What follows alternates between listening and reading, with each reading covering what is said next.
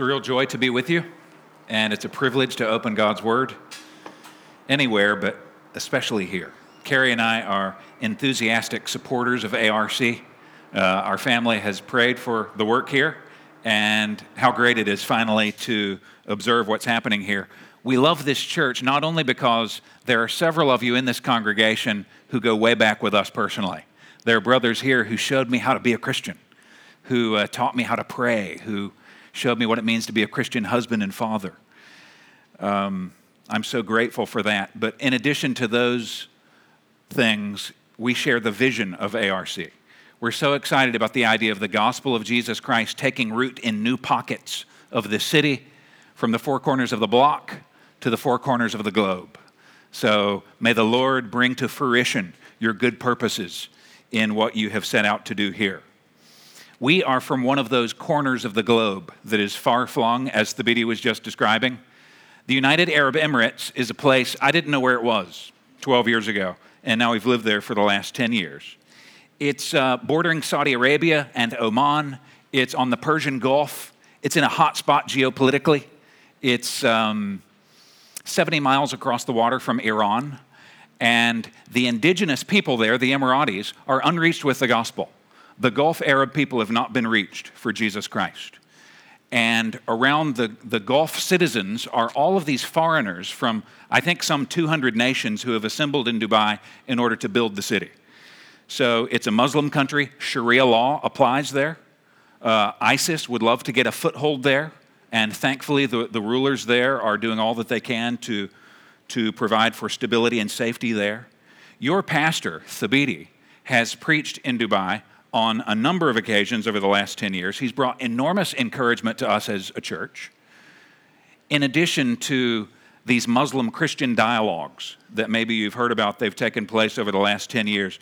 Thabiti has engaged a Muslim scholar in a public forum on a number of different occasions, and the result has been a hugely significant opportunity for advancing gospel conversations between Christians and the Emirati people there. He has demonstrated courage and boldness in that setting, and for all of those reasons, I'm thankful for the opportunity to be here with you. So let's begin this morning with prayer, and then we'll dive into the scriptures.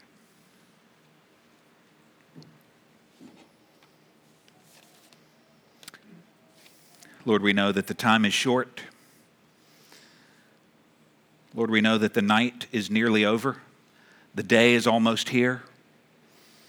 Father, we pray that you would teach us to number our days rightly, that you would impress upon our hearts the imminence of the return of Christ, and that you would motivate us to live in such a way as to make the most of the opportunities you give us.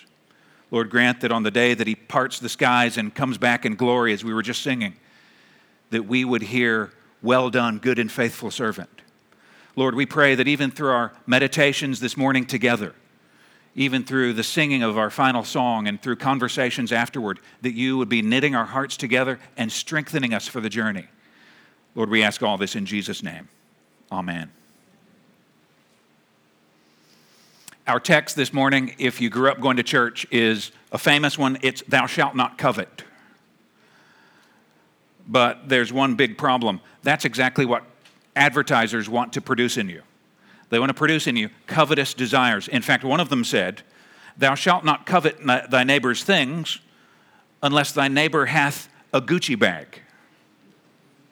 And then it's okay, because we're told that Gucci bags are undeniably desirable. And that's what advertisers want to produce in you. A covetous craving for something. It's the goal of marketers to link up your desires with what they have to offer. And so that you pursue those desires, you pursue the outlet that they provide and find satisfaction. Or better yet, what advertisers want to do is produce new desires in you that you haven't yet experienced. That's actually the cutting edge of advertising these days. So Apple's Steve Jobs was famous for saying, people don't know what they want unless you show it to them. Or like Henry Ford before him. He said, if I had asked the people what they wanted, they would have said faster horses. I think some of the most perceptive people in our society today are advertisers, because they get inside your head, don't they? They are at great pains to determine what you want so bad that you'll part with your money for it. All they do is calculated to appeal to your desires. So I wonder what you think about that.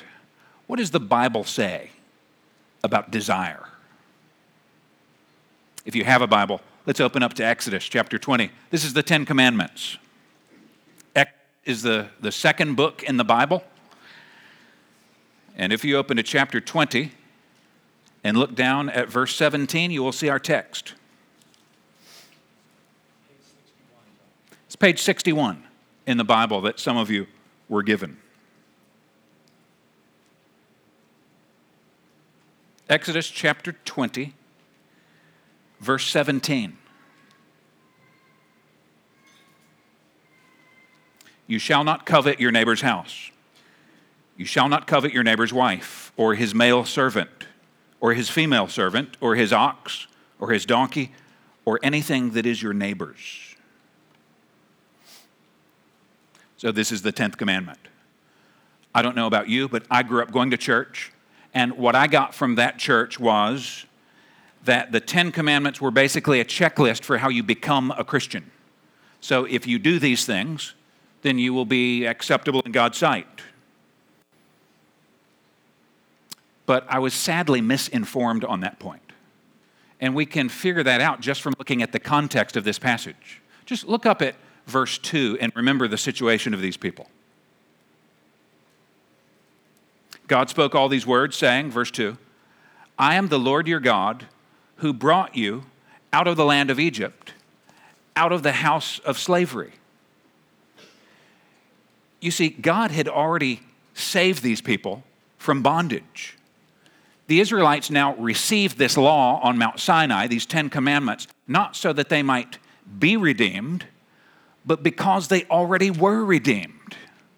God had specially chosen these people, and he had consecrated them to be his treasured possession.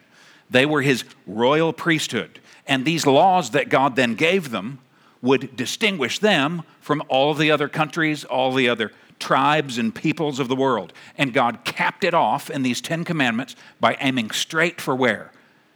Straight for the heart. You shall not covet. That means you shall not even desire your neighbor's house or your neighbor's wife or anything. So let's ask 3 questions about coveting this morning. 3 questions. Number 1, what is it? Number 2, what's so bad about it? And then number 3, how do we defeat it? First, what is coveting? Secondly, why is it so bad? And then thirdly, how do we defeat it? So first, what exactly is coveting? Well, it focuses not so much on what you do as on what you want to do. You see, sin begins with the hands. No, it begins with the heart. And what you desire in your heart manifests itself in what you do with your hands. And this is what Jesus has been saying all along in the New Testament as he has commented on various of the 10 commandments. Do you remember the teaching of Jesus about lust? If you merely lust, then you've committed adultery in your heart. If you merely hate someone, you've committed murder in your heart. So this last commandment just makes explicit what has been implicit all along. That these 10 commandments, all of them aim straight for the heart. So what is this forbidding? It's forbidding a hankering after something, a yearning for something that you don't have. And friends, this can take place in one of 2 ways. Either 1, you want something that is wrong to possess, or 2, you want something so badly that it begins to control you and it takes away your contentment in God. Remember, desire in and of itself is not a bad thing, right? Coveting is not the same thing as desire. Many of our desires are good and God-given things, right? The desire for food is good.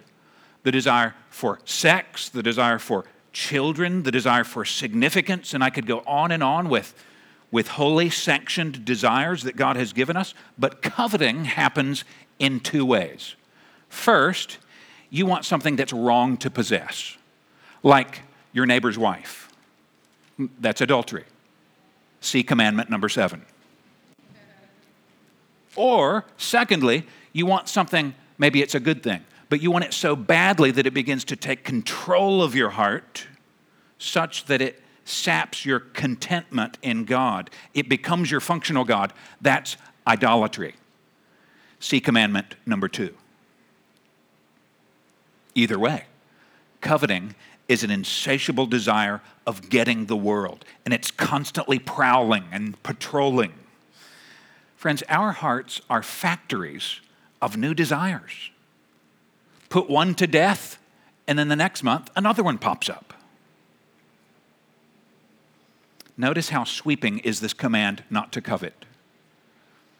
One thing I found really helpful in thinking through the 10 Commandments is going to a place like the Heidelberg Catechism, which was a series of questions and answers formulated by the reformers in the 1500s in Europe. Here's what the Heidelberg Catechism says. Question: what does the 10th commandment require of us? Answer: that not even the slightest thought or desire contrary to any of God's commandments should ever arise in our hearts.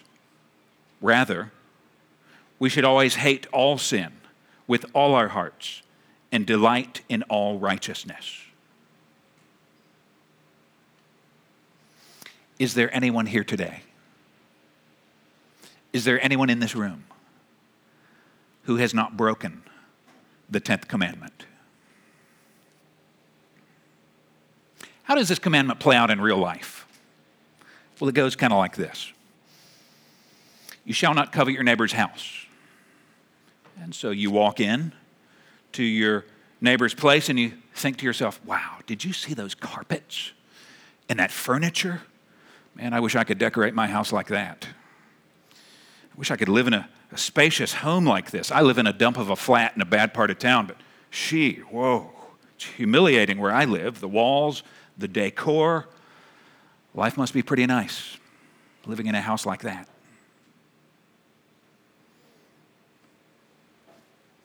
Or try this. You shall not covet your neighbor's wife. You interact with another woman, and without saying this, it just pops into your mind instantaneously. You think, why did I marry my wife?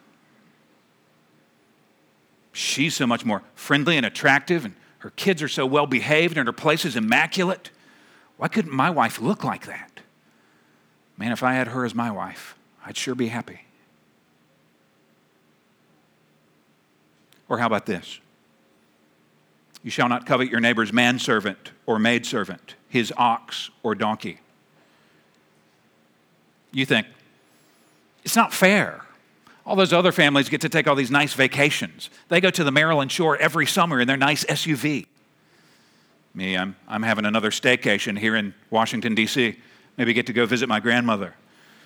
I ought to be able to take vacations like everybody else. Or how about this one? You shall not covet anything that belongs to your neighbor. So again, without actually speaking this, you think in your mind, I just wish I had his ability. Then I'd be happy. If I could only find somebody to marry, then it would make all the difference to the difficulties I'm having now. If people would only recognize my contribution to the team, then I'd get the recognition and the respect that I deserve. Then things would be better. If only I had a different body type, then more people would like me. Then I'd be content.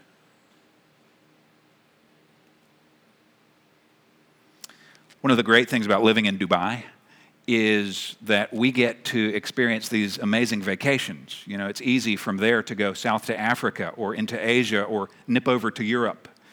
And I'll never forget that one holiday when we were all in southern France at this palatial luxury apartment in Monaco. It wasn't ours, it was a friend's of ours. And we were standing there on the balcony overlooking the glistening Mediterranean Sea.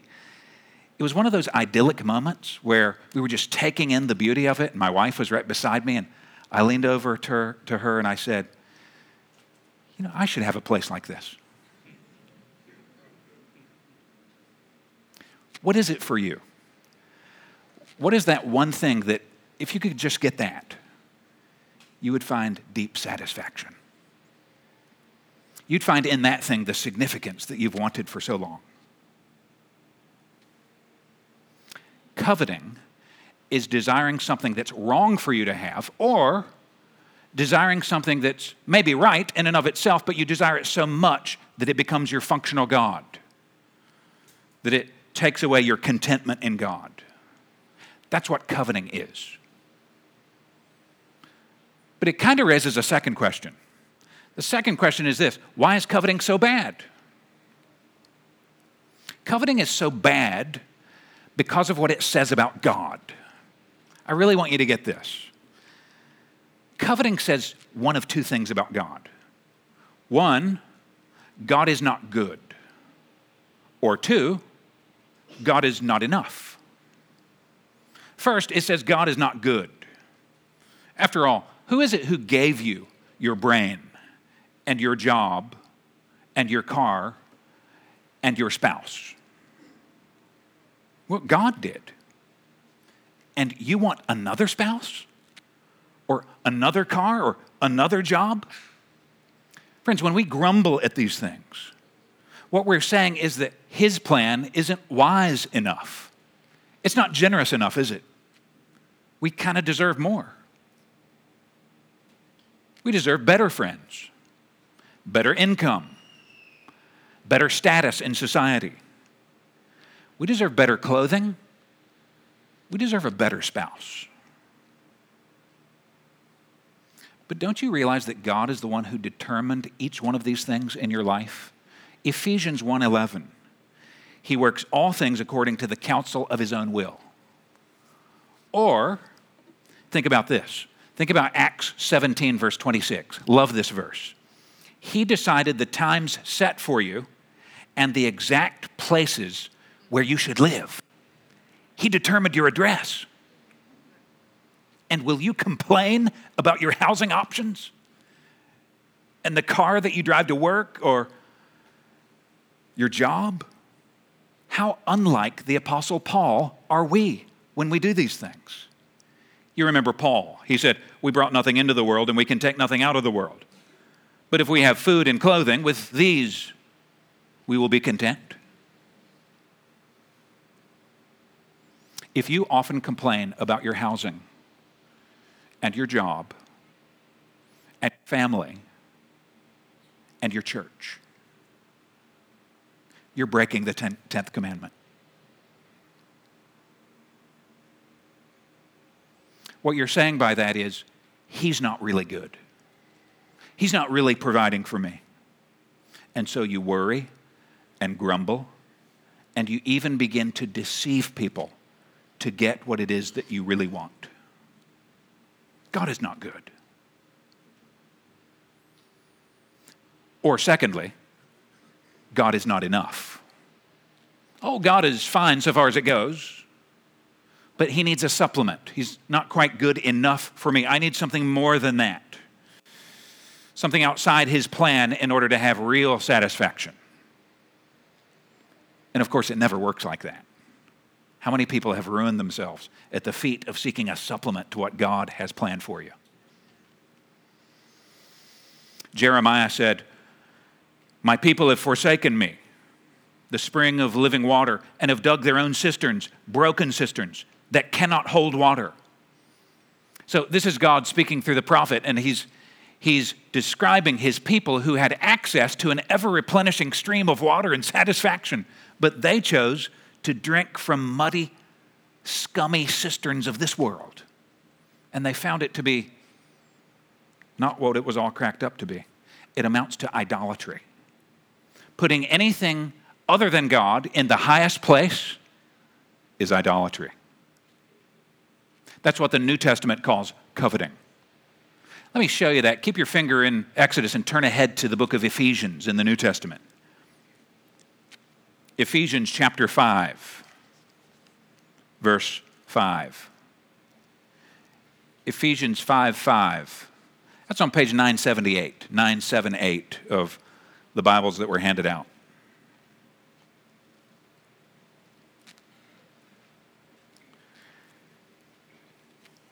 Ephesians 5, verse 5. You may be sure of this, that everyone who is sexually immoral or impure, or who is covetous, that is, an idolater, has no inheritance in the kingdom of God and Christ.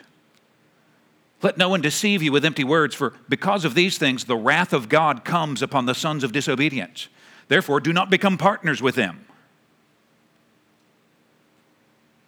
Brothers and sisters, coveting is so bad because of what it says about God. He's not enough.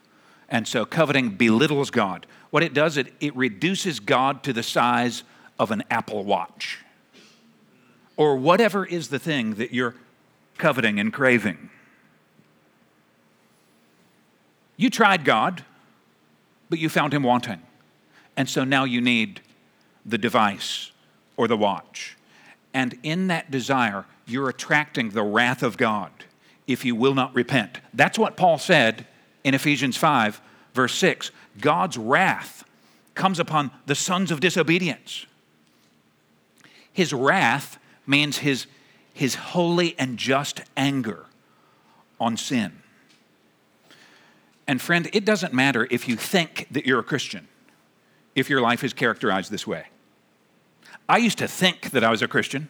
I attended church on a regular basis. If you had asked me, I would have said, sure, I'm a Christian. But my life was completely out of step with what that meant. Well, you know, Jesus described somebody just like that. He described a farmer who sowed seed which sprang up, and it appeared to be the best of the crop. It appeared to be living and fruitful for a while. But what happened? Well, it became choked amid the thorns. Jesus said it was choked by the worries of this life and the deceitfulness of wealth. And listen to this. Desires for other things come in and choke the word, making it unfruitful and fit only for destruction. If this is what characterizes your life, then according to the Bible, coveting will land you in hell. You'll be condemned eternally because of what we're talking about today. Jesus called hell outer darkness. It's a place of God's wrath where there's weeping and gnashing of teeth, and you will deserve to be there if you don't repent because you have offended an infinitely worthy being, one who deserves complete allegiance and more satisfying than all the things of this world. You have belittled him. You've besmirched his glory like somebody made in his image who's shaking your fist at God saying, you're not good, or you're not enough.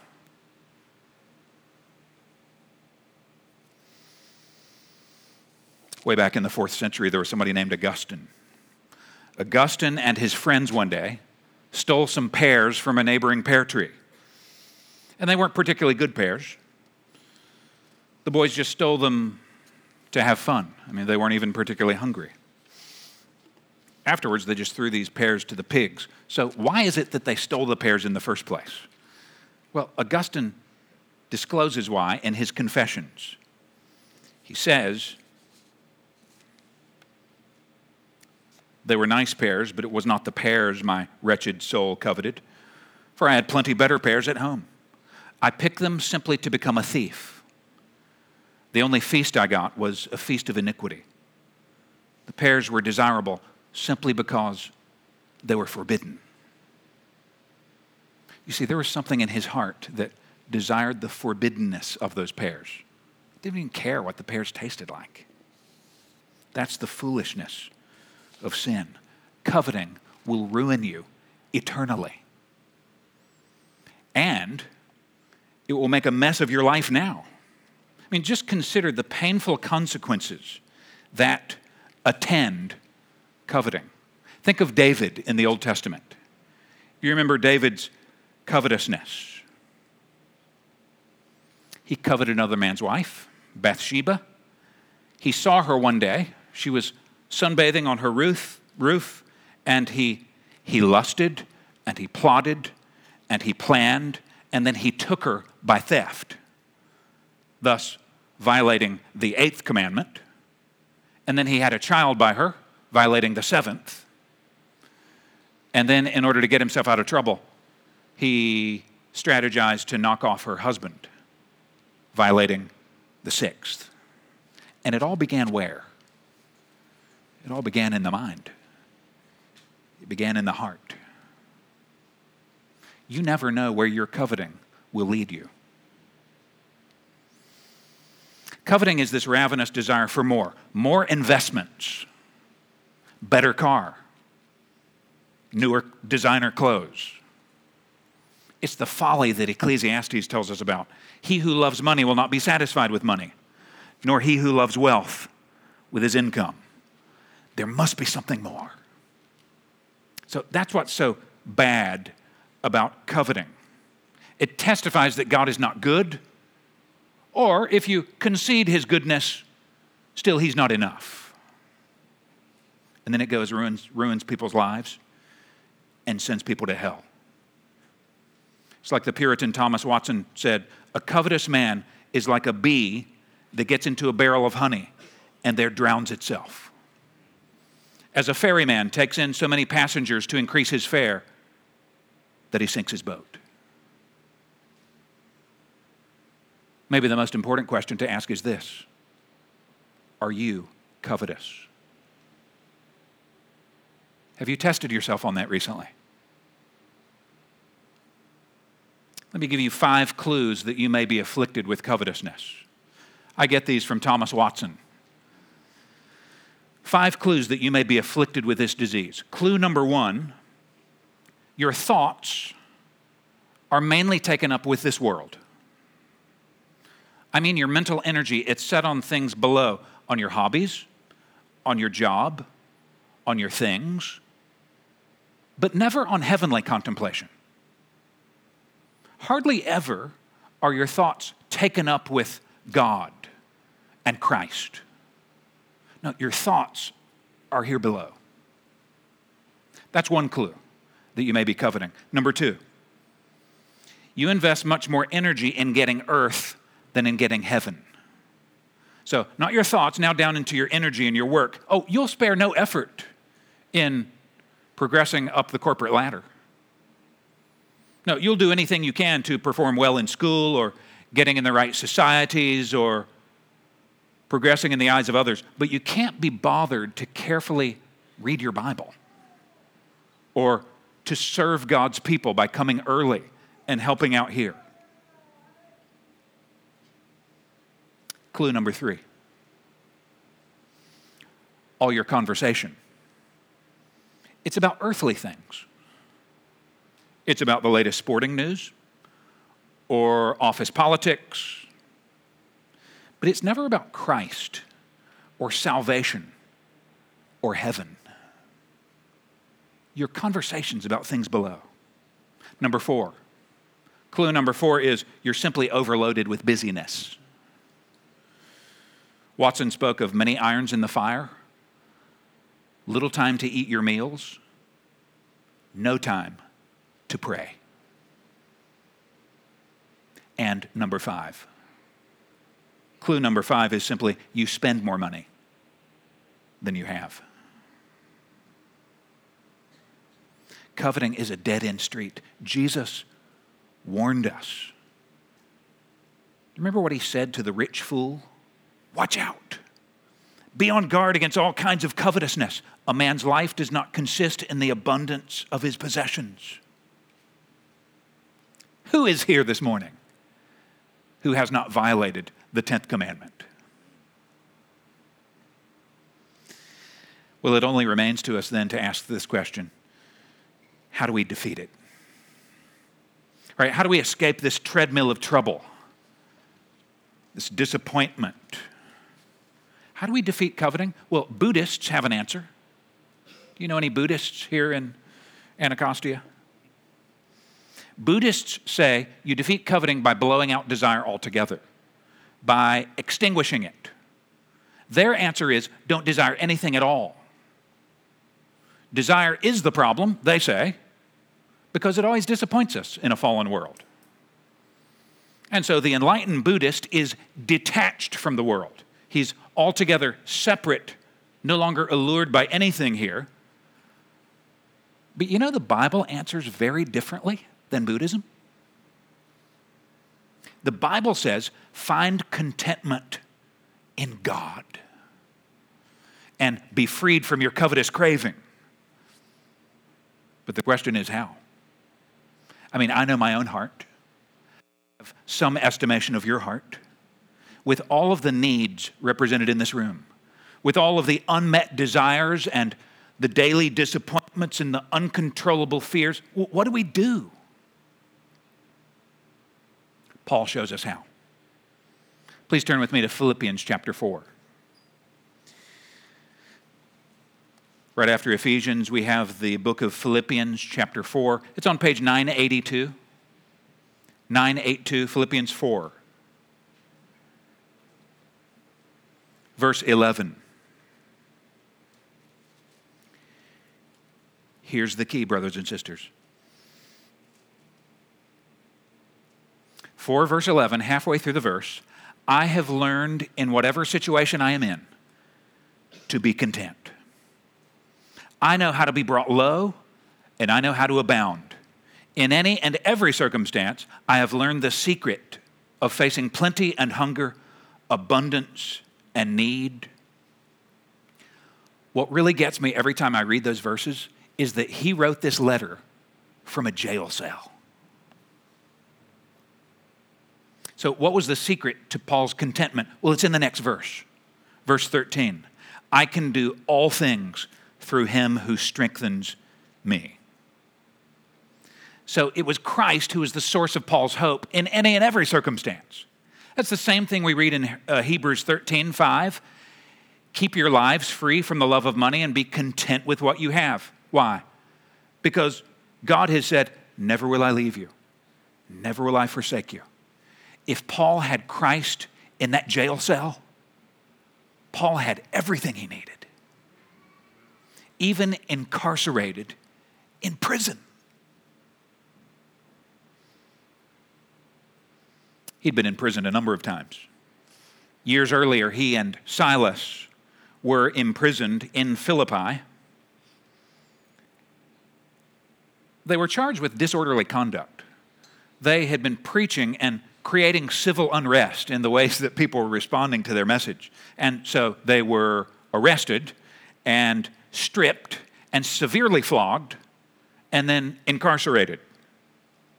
They found themselves chained in the inner cell with their feet fastened in the stocks at midnight. And do you know what they were doing? Moaning and complaining about God's providence in leading them there? No. We read this in the book of Acts. About midnight, Paul and Silas were praying and singing hymns to God. And the other prisoners were listening to them. Paul had learned to be content, whatever the circumstance. Friend, do you want unshakable security and endless satisfaction? Then look to Christ. Store your hopes and your treasures, not here below in the Apple Watch or getting into the right university or climbing the corporate ladder. Store your hopes in heaven where moth and rust do not destroy and thieves do not break in and steal. Jesus, you'll find, is the fountain of unimaginably satisfying wealth. What the human heart craves most is not gold, but God. And Christ has brought us very near to God. You see, by his death on the cross, Jesus demolished the barrier that separated you and me by nature. See, we were made in God's image and we were designed to be thrilled by a relationship with the living God. But there's an infinite chasm between you and me and God because we have turned away from his plan. Like sheep, we've gone astray and we have belittled God and brought dishonor upon his name, and God is angry because he's just. But the good news is God sent his son as a rescuer. And when he died on the cross, God diverted his wrath from you and me onto Jesus on the cross. And the sweet exchange is that Jesus bore the wrath for all of his people so that you and I, as we turn and trust in him, could receive the righteousness of Christ. And so call upon God and go to him as little children. Jesus is the fullness of deity in bodily form. So look to him, surrendering infinite privilege and coming down and bearing the wrath of God, dying and being buried and then raised from the dead, and find in him your treasure. Then, and only then, will you learn, as Paul said, godliness with contentment is great gain. No longer then will you be chained to the paltry substitutes of this world. You can be like Moses.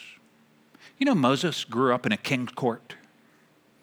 He grew up in a palace with all the privileges that you can possibly imagine. But we read this: he refused to be called a son of Pharaoh's daughter, choosing rather to be mistreated with the people of God than to enjoy the fleeting pleasures of sin. He considered the reproach of Christ greater wealth than all the treasures of Egypt. Why is that? Because he was looking ahead to his reward. Moses received an inheritance that could never be taken away, and it made all the difference in his day-to-day life. J.I. Packer brings this home to us when he says, the discontented man, whose inner itch makes him self-absorbed, sees other people as tools to use in order to feed his greed. But the contented man is free, as others are not, to concentrate on treating his neighbor right. Do you want to treat your neighbor right? You must be content in God. Otherwise, you'll want something from your neighbor, either his money or his respect or his esteem or something. The opposite of coveting is contentment. Flee from coveting by finding contentment in Christ. As the psalmist said, whom have I in heaven besides you? And earth has nothing I desire besides you.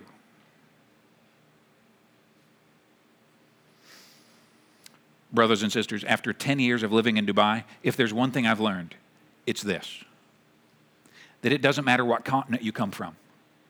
We got people in our church from 60 different nations. It doesn't matter what shade of color your skin is. We were built as pleasure seekers. We were built to seek something and to find a thrill, whether in a relationship or the enjoyment of God's creation. Jesus said, seek first the kingdom of God. But the problem is, we seek that satisfaction in the things of this world first, and only then do we give the remainder of our time to God. He gets the leftovers of our energy, of our affection. First, our studies. First, our progress in the workplace. First, our social media. First, our hobbies. Then God. And so he is belittled.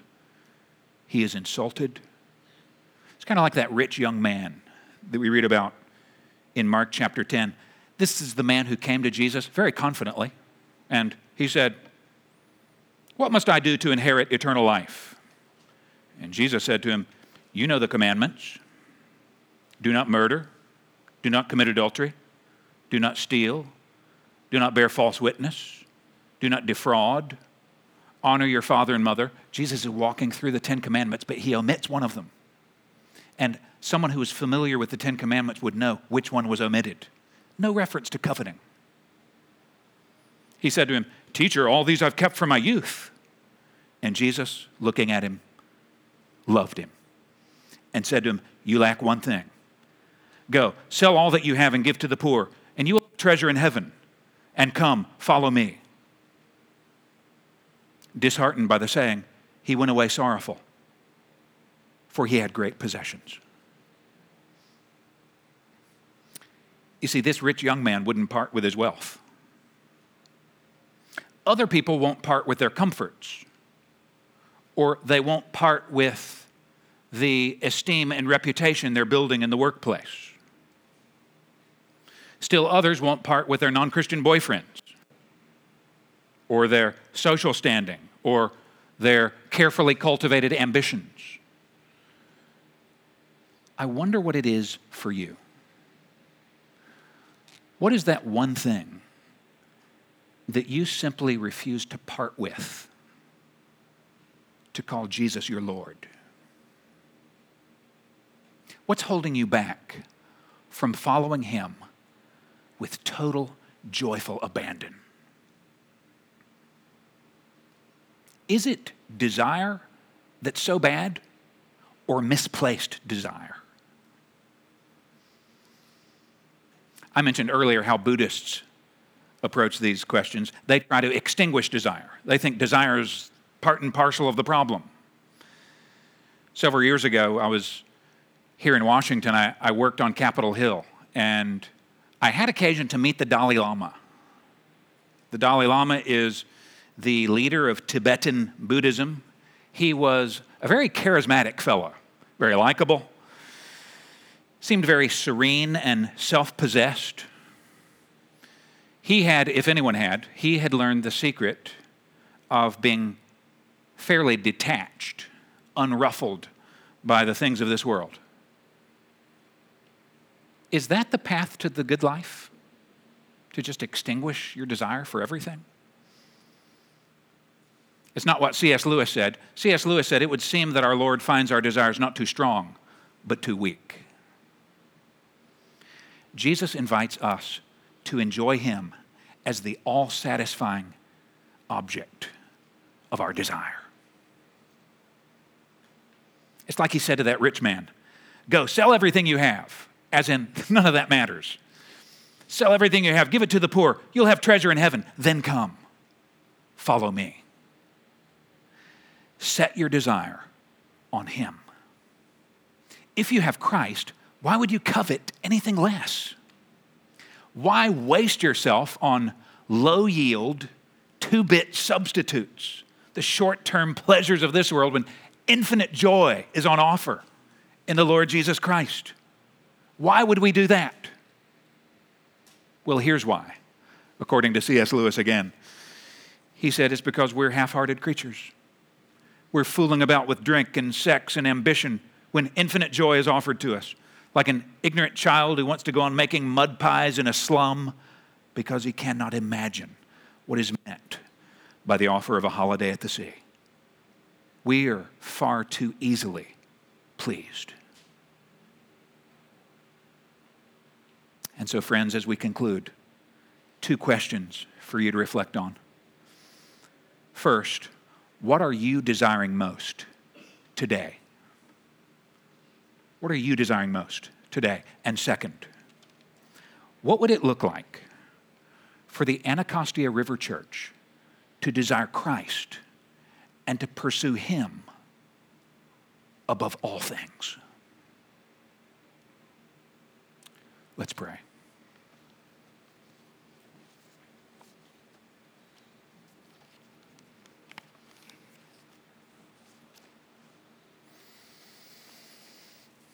Lord, we confess that in our moments of honesty, we recognize that we are, each one of us, indicted, convicted by this 10th commandment. Lord, help us to run to Christ to find solace. Help us to see in Him the only solution to our covetous craving. Lord, we pray that You would give us eyes to see that He is the only object which can finally satisfy. Lord, we pray that You would inflame our hearts with affections for Him as we see Him more clearly. Lord, help us do this even in our closing song. In Jesus' name, amen.